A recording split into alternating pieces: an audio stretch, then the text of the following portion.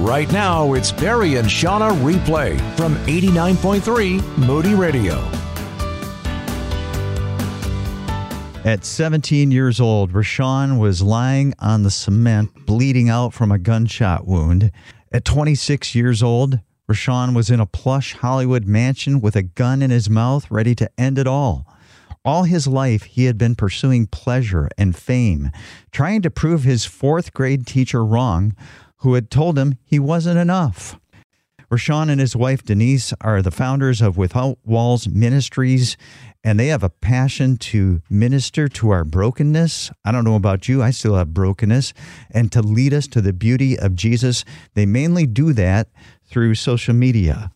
So Rashawn, first thing, I want to know about your family. You've got a wife, Denise, and you've got 3 kids living in Oklahoma City. What's life like with your family? It's super fun. Like, we recently just had another kiddo. It's fun, but we have our challenges, especially having 3 under 3 now. One's a 3-year-old, but we have 2 under him. And it's just been really fun, but yeah, definitely stretching because we've been having to, change a lot of diapers and get here, get there. And it's been fun though, watching the Lord sort of gracefully give us the strength and give us wisdom and community, which has been huge to navigate through this new season of life. So it's incredible.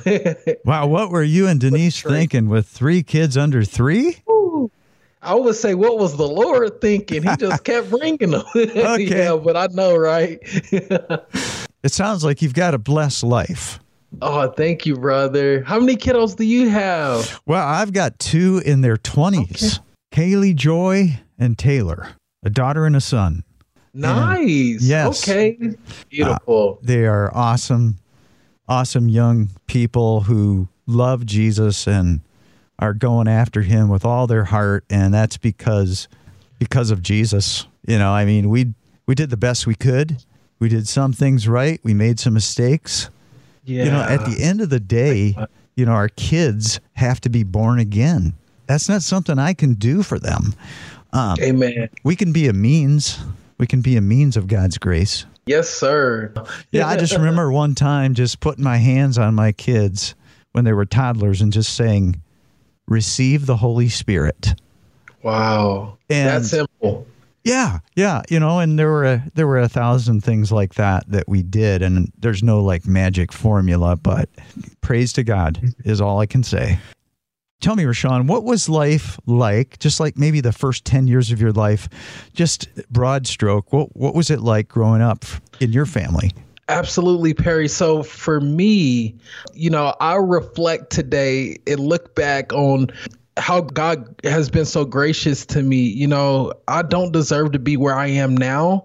And I'm so thankful he writes our stories.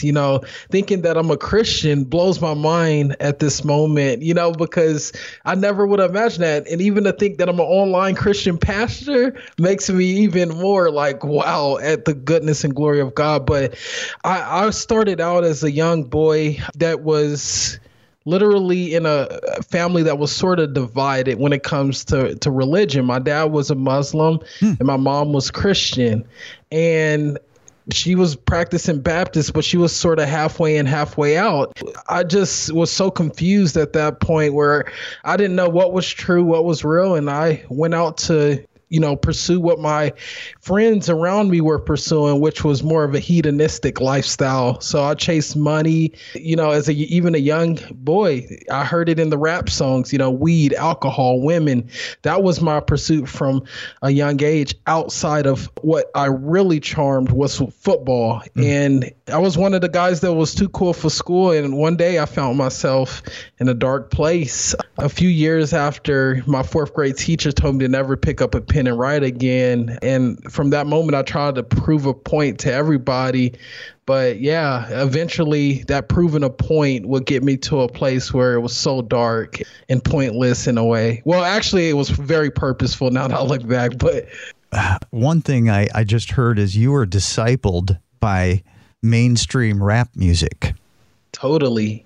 And here's what I realized when I came to Christ. I read that verse, Psalms 1. It blares out at us what blessed is not and what blessed is. And it says this: blessed is he who does not walk in step with the wicked, nor take the way that sinners take, nor sit in the company of mockers. But it says this: blessed is he who delights in the law of the Lord. And he will be prosperous and successful in all he does. And the reason why my life was plummeting and it was empty and there was no strength is because I wasn't meditating and living out the word of God. And I needed him with all my might and strength and heart, but I just didn't have him, and I was very empty and bankrupt and trying to draw from everything but him, which made me empty.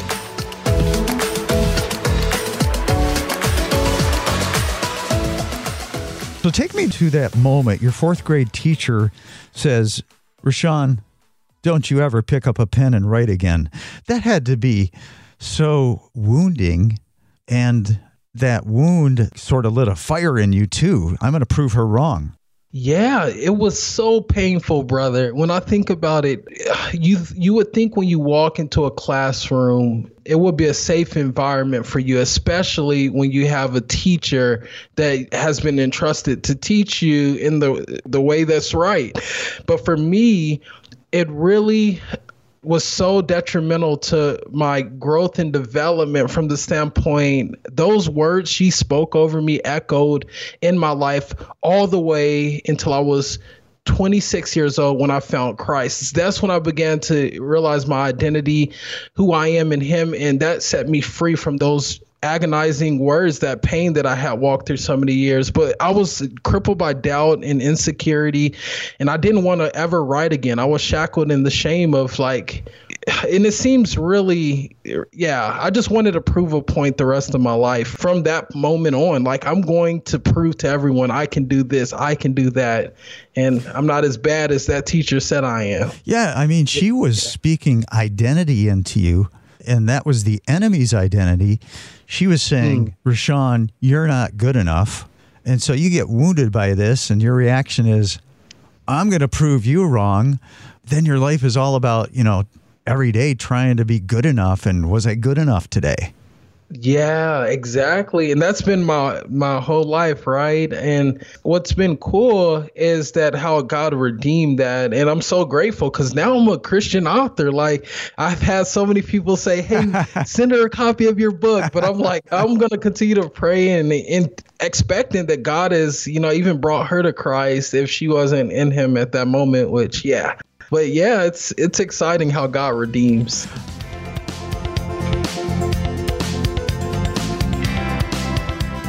So you're 17 years old. You start excelling in football. I'm sure this has become another way to prove yourself that you are, you're a good person, that you are enough. But it starts going to your head. Yeah. I began to become very prideful and egotistical when I started being very celebrated, from people around me, whether it was, at a gas station or at some pep rally. It didn't matter. I was allowing my identity to come from the applause of men. And, the scripture talks about fire tests the purity of silver and gold, but a person is tested by their praise. And I began to get very prideful. And I remember what it drove me to this point where I believed that I was untouchable. And one night, months before I was about to sign a national letter of intent to one of my favorite universities, University of Nebraska, had offered me a scholarship. And I was pumped about it, looking forward to it and getting a lot more scholarships. But one night I was at this park with a young lady and had rap music blaring out. And she gets a phone call, brrr, brrr, and I reach over out of my pride and ego, and I grabbed her phone because I knew it was her ex-boyfriend calling her. And as I pick it up, hello, he says, hey, why you with my girlfriend? Why you with my girlfriend? And I'm like, no, man, this is my girlfriend. I'm with her right now, right? And then all of a sudden, unwisely, blindly, I give him my address, location where we were, and we hang up the phone, and unbeknown to me, 10 minutes later, a van pulls in, 5 guys jump out of this van. They're about 20 feet away. I get out of the car fearfully, but yet pridefully. And I say, just wait here. And I'm walking towards these guys. My heart's beating out of my chest. My mind's racing. As I'm getting closer to them, all of a sudden, this guy reaches for his waistband. He pulls out a pistol. He waves it in the air.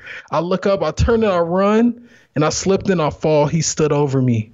Boom, boom, 2 gunshots ring out. And I began to scream out. And they go and jump back in the van. I get up and I run fast as I can. I run left to the left side of the car where the girl was, the passenger side. As I dive at the left side of the car, I hear the van pill out in the headlights, and suddenly I hear these screeching tires stop again. And I'm thinking they're going to jump out and finish me off and take my life, kill me. Do you have 2 bullets in your body right now? So here's what happened, brother. At that point, as I'm laying on this cold concrete, I don't feel a flesh wound or a gunshot wound. I look up. This is the first thing I seen. That door was open on the passenger side. The girl was gone. So I'm out here in the dark all alone. I feel this warm blood began to travel up my back. And at that moment, I went into a panic attack, scared out of my mind, heart beating out of my chest at that moment, because now I knew I was shot. And I was weaving in and out of consciousness, and I was just hyperventilating. It was just one of the scariest moments of my life. And that's what ended up happening in that moment. But here's what I can tell you, Brother Perry, is that when I began to think through what was happening in that moment, I thought of this. My coaches aren't here to save me right now. My friends aren't here to save me. My mom and my dad aren't here to save me. Even the girl that I came with is not here to save me. But God, I called out to him, and I really know he heard my cry that night. He sent a man, and to pick me up and throw me in his pickup truck, take me to the hospital like 20 minutes later. And I was on the verge of death because I lost so much blood, but it was the scariest experience in my life for sure. Wow. So laying on a parking lot, shot, and that's really the first time you cried out to God? Exactly. That was that cataclysmic moment, that dark, broken moment where I felt like I was in the mud and mire. Like David said, I cried out to the Lord. He heard my cry. He lifted me up out of the mud and mire. That was what I felt that night. Come on. Come on. Preach. Yeah. Ooh, Perry, you preach it.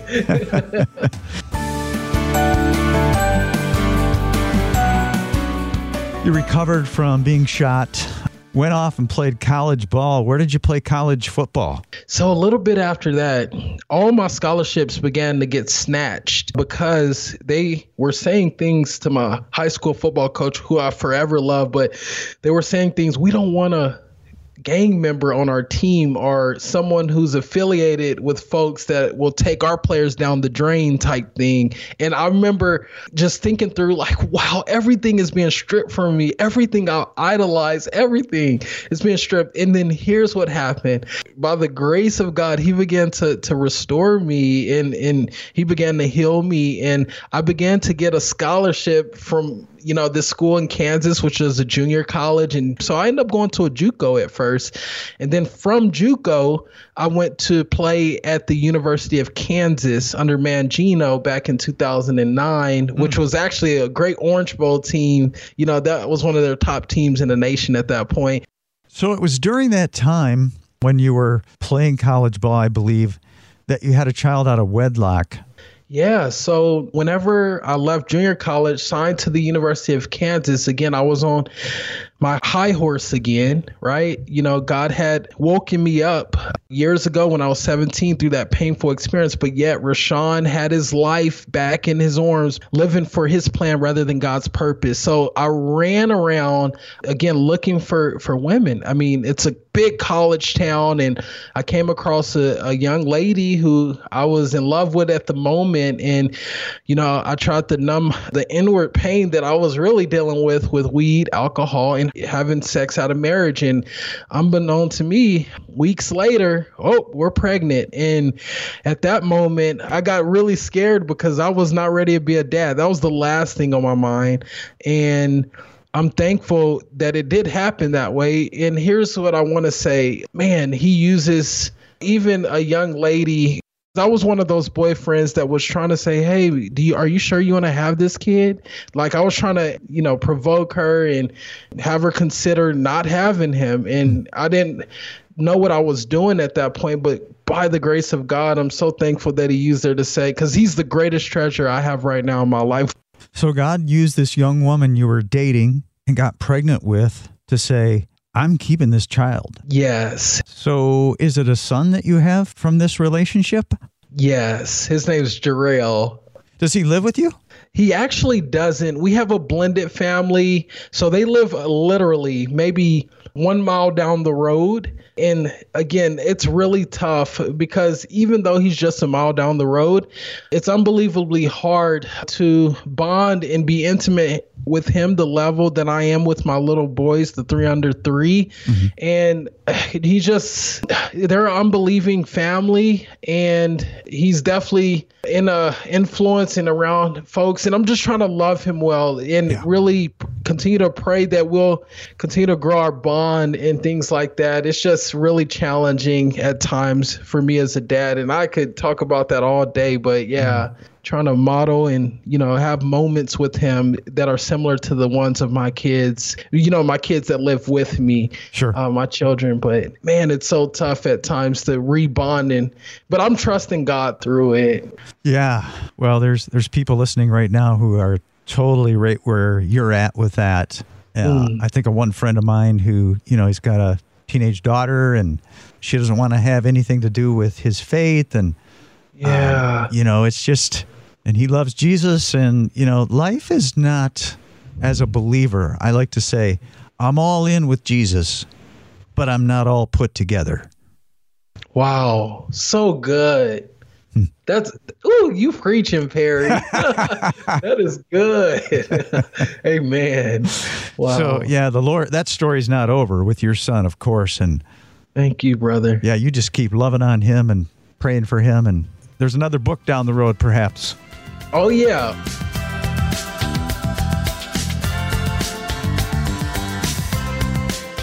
You joined the military as a medical officer. Actually went to finish medical school. You would think that with that, you had everything you wanted and you'd be happy. Totally.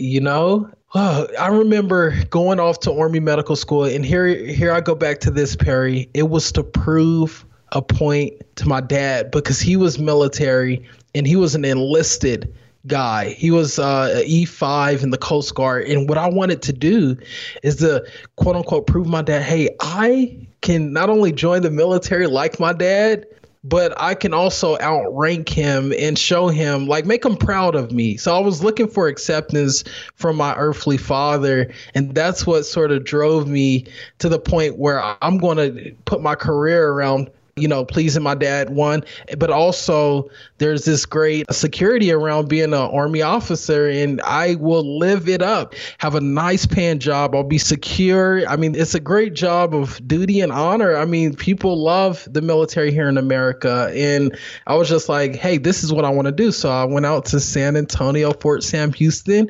and went to Army Medical School, commissioned as a lieutenant. I remember, again, discontent grew, and I'm sure we'll talk about that a bit, but it was just a lot weighing on me at that time. Was like, I'm not in my purpose. I didn't feel right. So you finish medical school, but you start comparing yourself with other people on social media, and that pushed you to go AWOL. Why did all that make you do that? It was a lot about... There's this huge movement still to this day about find yourself, self-discovery, go and do what you want to do, live it up. YOLO, you only live once type thing. And I got myself caught up in that. And what I tried to do is discover myself through the lens of other folks on social media. But the problem about social media is social media. It's all about you and what you want to do and what your dreams. So it's more about self-reliance than relying on God to guide us and things like that, where we find in the Word of God. So I look at my cousin. My cousin was doing amazing things in LA. I mean, the guy he booked a role with Zac Efron as his best friend and the role was actually a military role, and the movie was called The Lucky One. And I was like, wow, my cousin's in Hollywood doing his thing, and he's the only chocolate brother on the screen, like only black guy on the screen. I was like, that's really cool. And then American Pie, he was in that movie as well. And I was like, wow, I want to go live it up.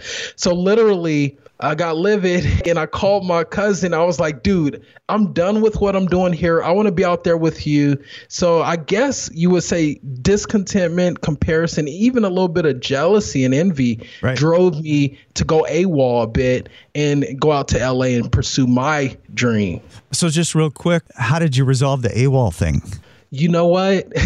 Gracefully, I had an amazing commander who was so, I would like to use the word compassionate. I guess I would say understanding, but he allowed me 24 hours to get back to the base after being gone for about 3 days or so. And I got on the next flight and got back there and did it the right way, finished my training and exercises, and I requested to go Army Reserve so I can go chase my quote unquote dreams and follow my heart as I serve in the reserves. Yeah. Not the active duty component anymore. And in your mind, when I get to LA and I achieve my dreams, I'll be happy and life will be everything it's supposed to be. Yes, that's exactly right.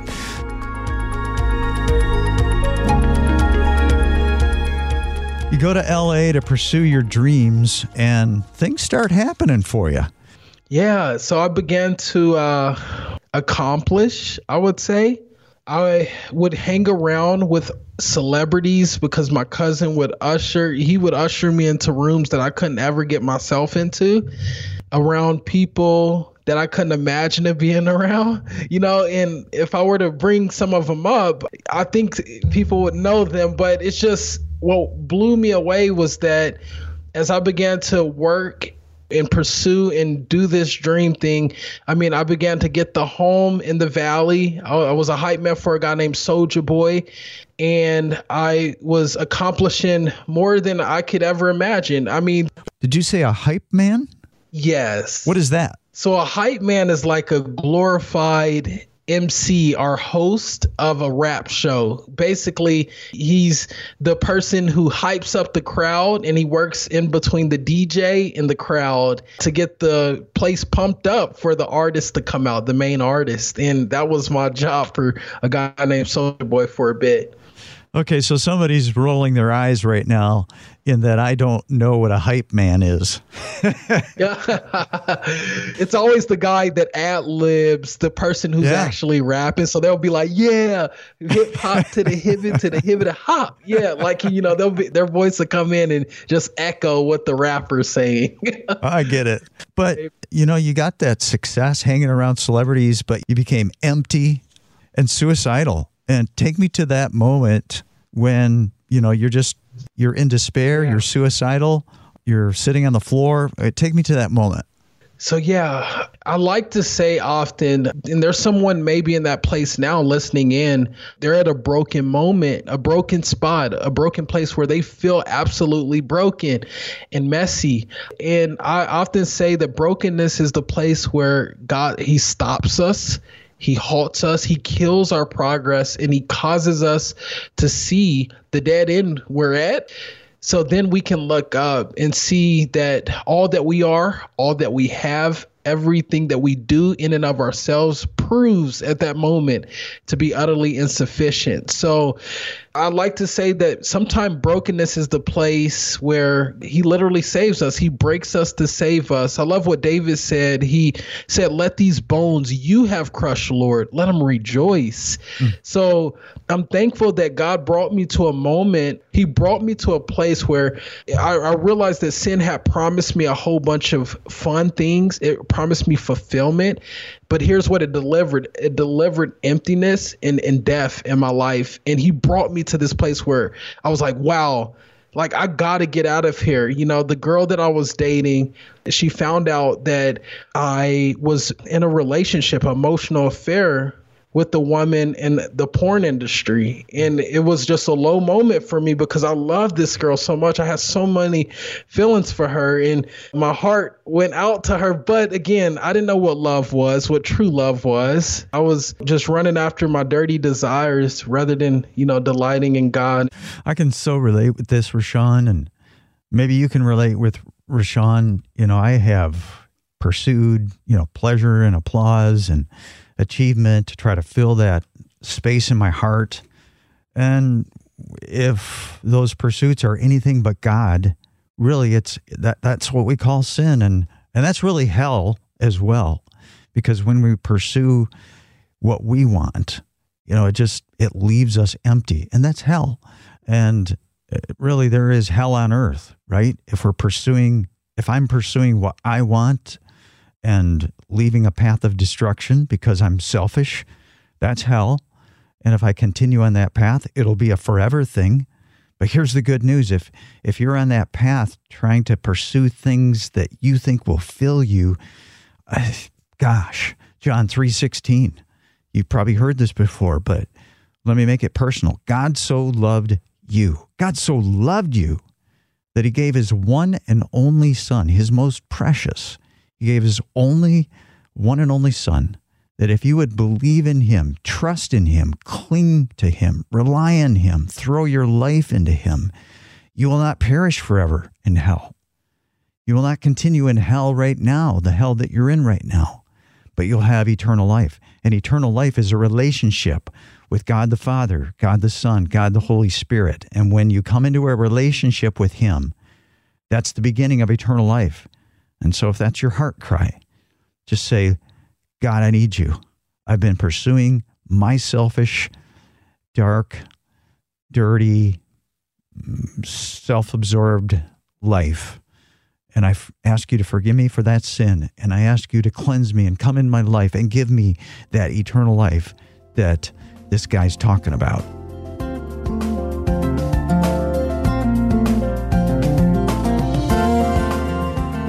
So you've had this incredible experience with the social media message from the only Christian you knew, but that wasn't the point. You just fully gave your life over to Jesus. It was the next morning. Talk about that. Yes. After that experience, I literally wrestled with God like Jacob that night. You don't go from the verge of suicide to rainbows and puppies and all that stuff in a given moment, right? Right. But eventually drift off to sleep.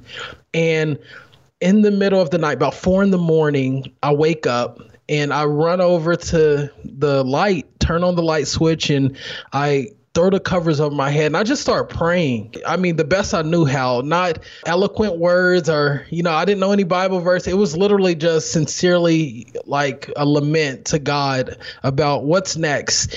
And I remember it changed everything for me. I felt this pull to look underneath my bed. And to give some context really quick, this home that I was living in the valley was owned by the agency that I was working for. So there would be artists and talents and actors and model, all types of folks would travel through that home.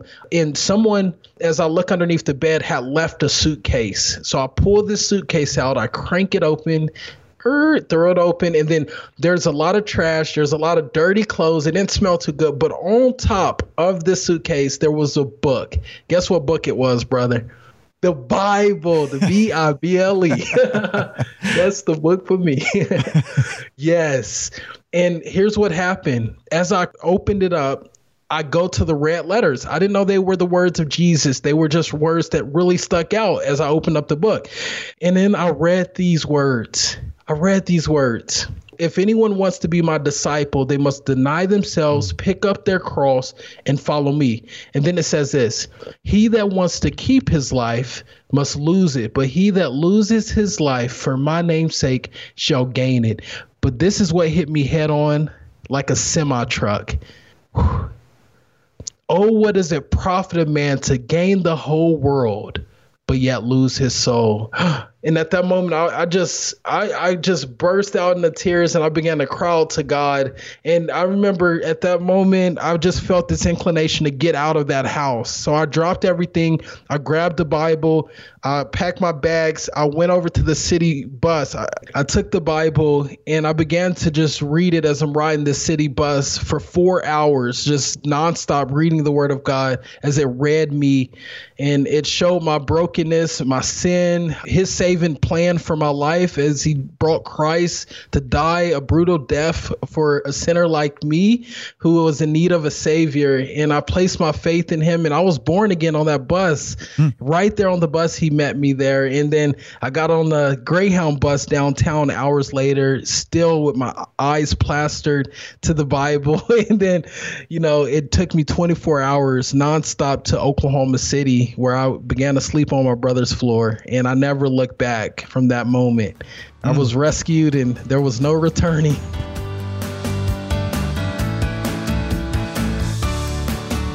Thanks so much for listening. Questions or comments? Text us at 800-968-8930. That's 800-968-8930.